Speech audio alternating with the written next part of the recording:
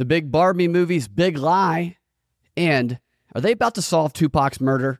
This is the Propaganda Reports Drive Time News Blast. I am Brad Binkley. I was in a quick trip on Saturday night, and this guy, probably mid-20s, walks in wearing a bright pink shirt and little above-knee tiny shorts. Right behind him, as expected, was his girlfriend, who walks in wearing a bright pink Barbie dress. The two had gone to see the new Barbie movie, obviously dressed as Barbie and Ken. This was a themed date, and I immediately felt sorry for the guy. I felt like he did not want to be forced to walk into Quick Trip, like he was kind of nudged to by his girlfriend, because he just wanted to be seen by everybody in their great costumes. And this obviously wasn't his idea. It was something he felt he must go along with to please his lady friend. And this moment reminded me of something that I read in the Wall Street Journal over the weekend about the new Barbie movie, which is that Mattel is using the Barbie movie to rebrand Barbie for adults, which clearly seems to be working. Another line from the Wall Street Journal article that stood out to me was from the CEO of Forever 21, who was talking about how their partnership with the film has been a major drive of their recent business sales. And she said, "It's been 50 shades of pink around here. Pink appeals to men, women, and them." It appeals to men, women, and them. Might make some men not want to comply with the whole let's dress up with our date for the Barbie movie idea. I don't know. And yet another thing the Wall Street Journal said about the Barbie movie that piqued my interest anyway, it was a big expose. It said that the Barbie movie is intended to move Barbie to the center of the conversation about feminism. A lot going on with the Barbie movie here. The film also partnered with Microsoft among the other 100 companies that it partnered with to market this film, but it partnered with Microsoft to produce the Barbie Xbox Series X, which Xbox says that they see the collaboration, they called it a collab, they see it as a way to motivate young girls into following their passions and highlight careers in STEM and gaming. We want future Faucis, future scientists. We want them to see Barbie and say, "I'd like to be like Dr. Fauci." One more noteworthy thing about the coverage of the Barbie movie, as well as Oppenheimer, Barbenheimer they're calling it, which they pretend is a naturally emerging organic hashtag and theme that the movies took advantage of, wasn't promoted by accounts with over 1 million followers at all, had nothing to do with any artificial pumping. The news media is very eager to celebrate this weekend as a big comeback weekend for Hollywood, giving the bulk of the credit to the Barbie movie and Oppenheimer, and a little tidbit of the credit to Mission Impossible. Those are the three movies they mentioned as the big comeback, but is it quite the big weekend for Hollywood that they're making it out to be, that they want us to believe that it was? This from Reuters, they say, domestic ticket sales for all movies topped 300 million in the US and Canada for just the fourth time in history. Wow. That's a weird statistic, is it not? I mean, for the fourth time in history, both the US and Canada had total box office sales for all movies, not one, but all, of over 300 million. We did, and they did. Why just the US and Canada? That's a little weirdly specific, is it not? Why not just the US, or why not the US and Canada and India or wherever, or why not globally? Because the numbers in just the US and the numbers globally are not historic numbers that can be used for propaganda purposes. And they decided that they were going to propagandize about this weekend and report it as being a historic one for Hollywood, with Barbie and Oppenheimer leading the way. Both movies, by the way, that warn us of the dangers of climate change. That's what they tell us anyway in the news, that the underlying theme of both of them are. And so what they did is they found an obscure statistic to make it sound historic, because by all normal measures, it's not. I have yet to find, and I've looked, the rankings for the biggest box office weekends of all movies in a weekend of all time in just the US and Canada, because it's an obscure statistic. Not to mention, weekend box office rankings typically focus on individual films, not all of them together. And yet, look how the obscurity in this statistic can get lost in the reporting on all of this. This is the Reuters one. This is what seems to be the accurate statement, the weird choice of focusing it on Canada and the U.S. Now look here at Time Magazine, the way this translated to Time Magazine. They reported it like this. When all is settled, it will likely turn out to be the fourth biggest box office weekend of all time, with over 300 million industry-wide. That's it. They don't mention the weird measurement criteria that was used in the original reporting on it. And what's hilarious about it is that the total domestic box office in the United States for this weekend, it was 301 million. You can see the numbers there. And what's hilarious about the total domestic box office in the U.S., and particularly for this weekend, it was 301 million, right? 301,401,000. And remember, the ones getting the most credit for that number are Barbie, Oppenheimer, and to a lesser extent, Mission Impossible. Those three movies weren't 1, 2, and 3 in the box office this weekend. They were 1, 2, and 4. Number 3 this weekend was Sound of Freedom, which none of the articles talking about how historic this weekend was mention. And Sound of Freedom, and I haven't seen it yet. I don't have an opinion on Sound of Freedom yet. I have not gone to watch it. But it made $20 million this weekend. So if you take away that $20 million, then this weekend, you're just looking at $281 million. I say just, like that's not a lot of money. But without Sound of Freedom, the movie that none of them mention, they don't get that historic, obscure number to lie to people with. So they had to choose a really obscure statistic, lie with statistics, and then they also had to rely on the movie that none of them want to talk about, The Sound of Freedom, to propagate that number to us. So don't believe the hype about the popularity of those movies and Hollywood being back because of those two films. All right, next story. There's been an update, another one, on the murder investigation of Tupac Shakur. Some of the details of that warrant that Las Vegas police executed last week have been revealed. The home that police searched was the home of a guy named Dwayne Keith Davis, Keefy D. He was a member of the Crips and one of the 4 people who was in the car where the gunshots that killed Tupac were fired. He was investigated early on in the investigation. He denied involvement, but later he gave police the details about the case from his, what he says were the details in exchange for a limited non-prosecution agreement. So, little background on Davis. He is also the uncle of a guy named Orlando Anderson, who was also in the car where the shots were fired from and has long been considered a prime suspect in the case. He died, however, a couple of years after Tupac in a gang-related shooting also. Early in the evening on the night of the drive-by, Anderson and Tupac had both gone to a Mike Tyson fight separately at the MGM Grand Hotel, and they ran into each other in the hotel lobby afterwards, and apparently Tupac went after him, attacked him in a fight, and this was caught on surveillance camera. Some people say that this was the motive for Anderson. However, in 2009, Davis, his uncle, the guy whose home was just searched, accepted a plea bargain with the LAPD on drug charges in exchange for information about who shot Tupac. And in a recorded conversation with police, Davis said that P. Diddy, Puff Daddy, Sean Combs, told him personally that he wanted Tupac killed, and some other guy as well. And that Davis told him in response that the Crips, that they would do it for $1 million. And he also said that he was in the front seat of the car where the gunfire came from, and that the person who fired the shots from the back seat, the shots that ultimately killed Tupac, was in fact his nephew. And when police asked him if he had spoken to Puffy since the murder, he said no, and that had Diddy only given them half the money, that he would have stayed strong. I guess he wouldn't have sang, is what he's saying there. This is interesting. Check this out. 9 years after he made that admission to police in exchange for that deal, Davis made the same admission in a Netflix documentary titled Unsolved: The Tupac and Biggie Murders. And then the next year, 2019, he published a book titled Compton Street Legends, revealing those same details that he told police a decade earlier, which he also has a website here. You can see on screen. This is his website for the book, Compton Street Legend, and he has a 52-second marketing video for it, which is a graphic novel with text on it. It doesn't have any voiceover. I'll play it for those watching, and I'll read the text for those listening. But it's a graphic novel. It's what a ridiculous thing to do.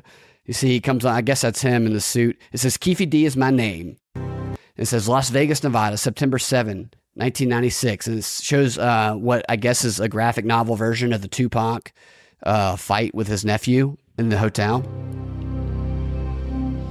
Then he goes, I'm here to tell the story about what truly happened. It shows the cars between the occupants of two vehicles. A collision between the streets, entertainment, and crooked cops. Shows them sitting in the car that led to the confrontation with fatal consequences.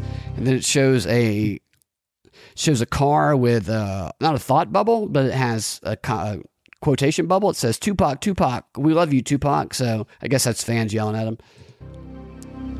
Now it shows their car with the four people and changed hip hop in my life forever. Because it shows him, fasten your seatbelts. It's my turn. Keefe D's Compton Street Legend. So that was his graphic novel. And you see here, you can book him for speaking gigs. If your organization, school, or business would like to hear firsthand eyewitness accounts of one of the biggest moments in hip-hop history. So he'll come tell you personally and the children at your school who killed Tupac and his role in the murder, because he got that plea deal. So he can talk about it all he wants, apparently. And products here, you can buy the book for $19. I don't know if it's a graphic novel. You would think it would be a graphic novel if they're going to have this graphic novel ad, but maybe not. And you look at the media here, and so he's got all of his media appearances on his website.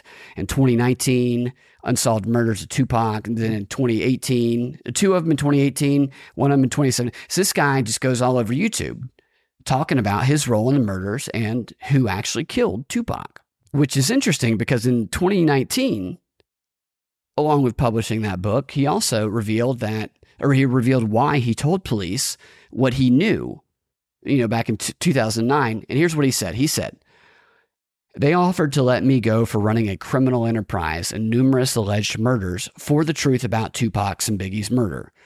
They promised they would shred the indictment and stop the grand jury if I helped them out. He then says, I sang because they promised I would not be prosecuted, adding that he thought they were lying about the deal. But they kept their word, he said, and stopped the indictment, tore up the whole case. Nobody went to jail. So this guy must not have read the fine print about the plea deal, which probably, says something like, don't tell the world repeatedly about the plea deal and the details that you told us. Because if you do, we're going to come arrest you. Because it makes police look terrible. If this is true, if he was in the car and his nephew did kill him, and all these things can be corroborated, then it makes police look terrible.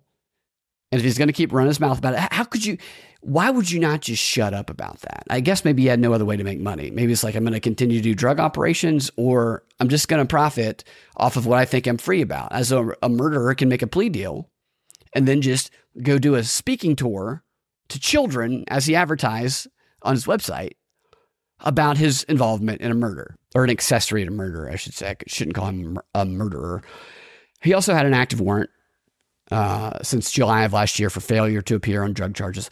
They could have picked him up for any time on that. Maybe there's something more here. Maybe they were monitoring him because of some connection to some bigger operation going on. I don't know. I think the real question here, however, is, will P. Diddy be implicated by anything that they took from his house? So if he's telling the truth about P. Diddy, who knows? All we know for sure is this guy's a dumbass. Here's what police took from his house during the search. They took some USB drives, iPhones, iPads, laptops, hard drives, a desktop, bullet cartridges, a copy of that book, Compton Street Legends. Could they not just buy one from Amazon?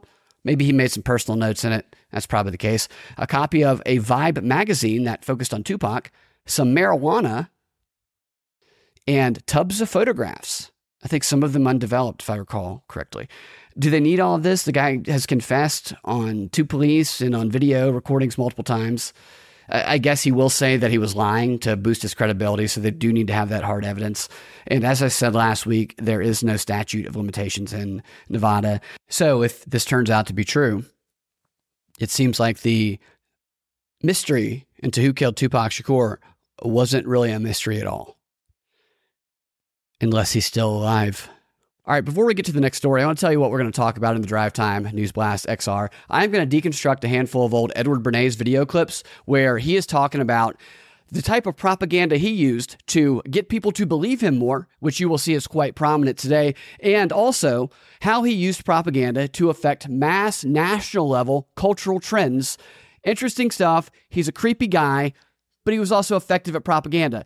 So if you want to get access to that, you can go to patreon.com/propaganda report and subscribe there today. What you will get along with that subscriber-only content is you will get this show ad-free. I take out all of the ads for subscribers, and I put it together with the extra content into your own private RSS feed and Patreon that then goes into whatever podcast app that you listen on. That is how I support the show. It's how I support myself. It's how I'm able to continue doing this. If you want to help in another way, which you can also donate via a PayPal link that's in the description as well. You can go to iTunes, Apple Podcasts, whatever it's called now, leave a 5-star review and a comment that warms my heart, that helps motivate me, helps keep me going. And you can allow the ads to play through, because if they're not played through, we don't get anything from them. So that does help me out as well, and it helps the show out. So thank you guys for that. And you can find me on youtube.com/Brad Binkley, rumble.com/The Prop Report, at Freedom Act Radio on Twitter. Propagandafight.com is the website. Now on to the next story. Last week, I pointed out how CNN is reporting on the 2024 election as though the general election is already here and Trump is a candidate. You know, the primaries are over. He won hands down. This is the order coming from the higher-ups at CNN. Report on 2024 as though Trump is a GOP candidate. Pay no attention to what any other candidate that you have on the network has to say about anything other than Trump. And I played you the clip of Tapper, who was interviewing DeSantis, and the very first question that he asked him was about Trump, and not about his campaign or what he's going to do. It was all about Trump, and then he tried to force DeSantis to talk about Trump the rest of the 10-minute interview. This week, we have more of the same. Dana Bash this time, interviewing Mike Pence, State of the Union, right out of the gate, first question, all about Trump. And just like Tapper did with DeSantis, she puts Pence in a position of having to either eliminate himself from contention or defend his opponent, Trump. Here she is, doing to Pence this week what Tapper did to DeSantis last week. Joining me now is GOP candidate and former Vice President Mike Pence. Thank you so much for joining me. I really appreciate it.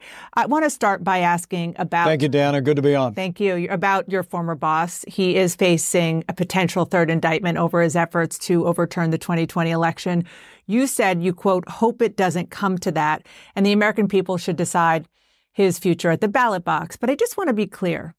If the Justice Department has evidence that he committed a crime related to January 6th, you do not think he should be charged?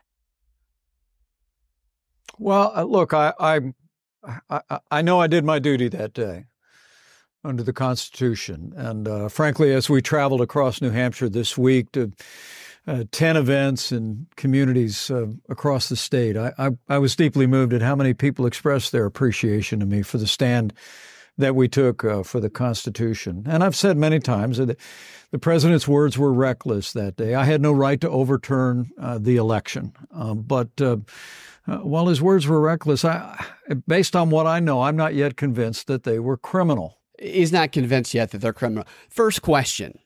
I want to start with asking you about your former boss, about Trump, forcing him to defend Trump. Can't say anything else there. He can't say that his words are criminal.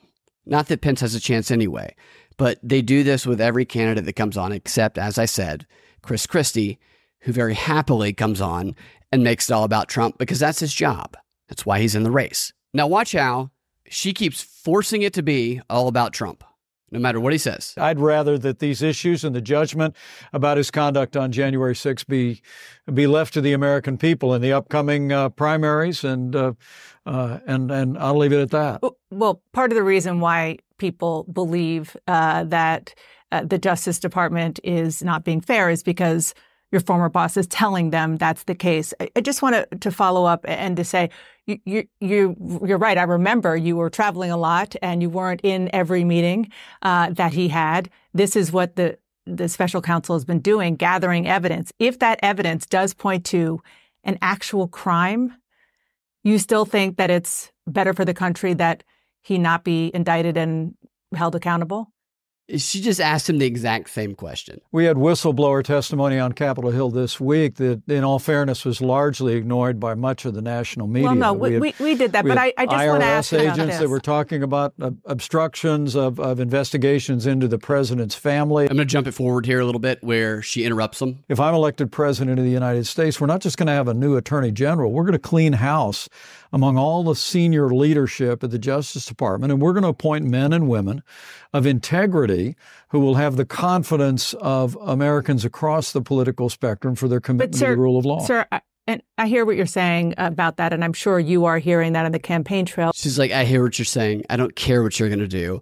Let's talk about Trump some more. But because you have a very unique perspective, because your life and the life of your family was at risk that day, which you have talked about very extensively.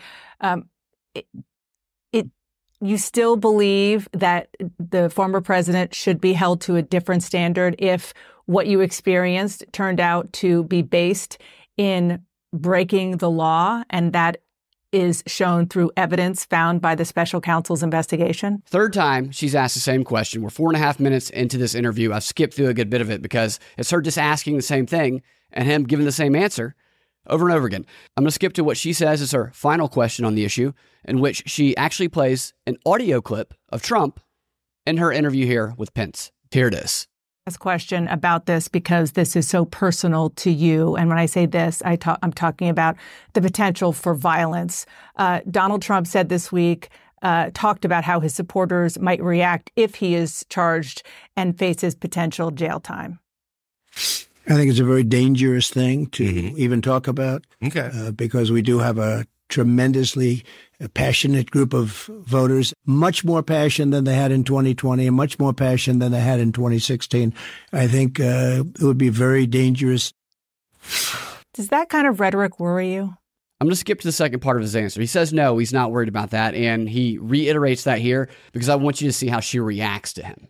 No, I have more confidence in the American people than that. I hear my former running mate's frustration in his voice, but I'm sure the American people will respond in our movement in a way that will express as they have every right to. She doesn't care about anything he says. She's just waiting to make this little comment right here. Under the First Amendment, to express concerns that they have about what they perceive to be unequal treatment of the law, but I'm not concerned about it beyond that. That's pretty remarkable that you're not concerned about it, given the fact that they wanted to hang you on January 6th. I want to move on to the issues that you were talking about. Well, Dana, wait a minute. Wait a minute. I want to say to you, there's been an effort to take those that perpetrated violence on January 6th and use a broad brush to describe. So yeah, she says that to try and create a divide between, quote, MAGA Trump supporters and Republicans. And he knows that he doesn't have a chance. I mean, he maybe he's doing a book deal. I don't know. All of these guys have some sort of psyop, angle going on, but he knows that he can't alienate all of those people. But that entire interview, she with total disdain anything that he said there, and that was almost 7.5 minutes. I think he went to about 8.5, finishing up this point here. First 8.5 minutes of this interview with Mike Pence, all about Trump.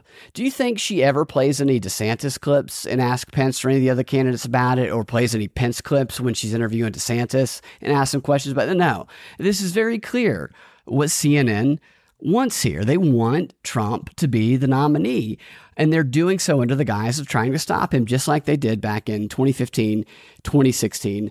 They're clearly not trying to stop him, not right now anyway. And the argument before would be that, well, they believe that maybe Trump is easier to beat in the general race. Maybe the polls used to show that that was the case, but right now the polls are showing that. This is a newly released Harvard-Harris poll. It was released Friday. It says that Trump would beat Biden in a head-to-head matchup by a margin of 45 to 40%, with 16% of voters undecided. Now, I guess that's 101% that poll had, because I think that equals 101 there. But then you also have that he would beat Harris by a margin of 47% to 38%. I think it's obvious that neither one of those two, Biden or Harris, are going to be the Democrat nominee. Who is it going to be? I don't know. Maybe CNN will start to promote the person who they want to be the Democrat nominee, because they don't want it to be Joe and they don't want it to be Kamala. But they obviously want the GOP nominee to be Trump. There's no doubt about that. Now, that same poll found that if the 2024 presidential primary were held today, Trump would win with 52% of the voters, with his nearest rival, DeSantis, lagging 40 points behind with just 12%. And CNN has played no small role in helping Trump grow and protect that lead. Again, I thought Trump was going to be the clear winner anyway. CNN is making sure of it. Meanwhile, that Harvard survey also found that 63% of those polled said that the cocaine found at the White House should be probed further and were unsatisfied with the Secret Service's conclusion that identifying the perpetrator was impossible, while 37% of those polled were completely brain dead. And that's where we're going to wrap up the show for today. Thank you guys for listening. Again, if you want to check out that XR content with us, we're going to be dissecting little Bernays. Patreon.com/propaganda report. We'll talk to you next time. Have a fantastic rest of your day.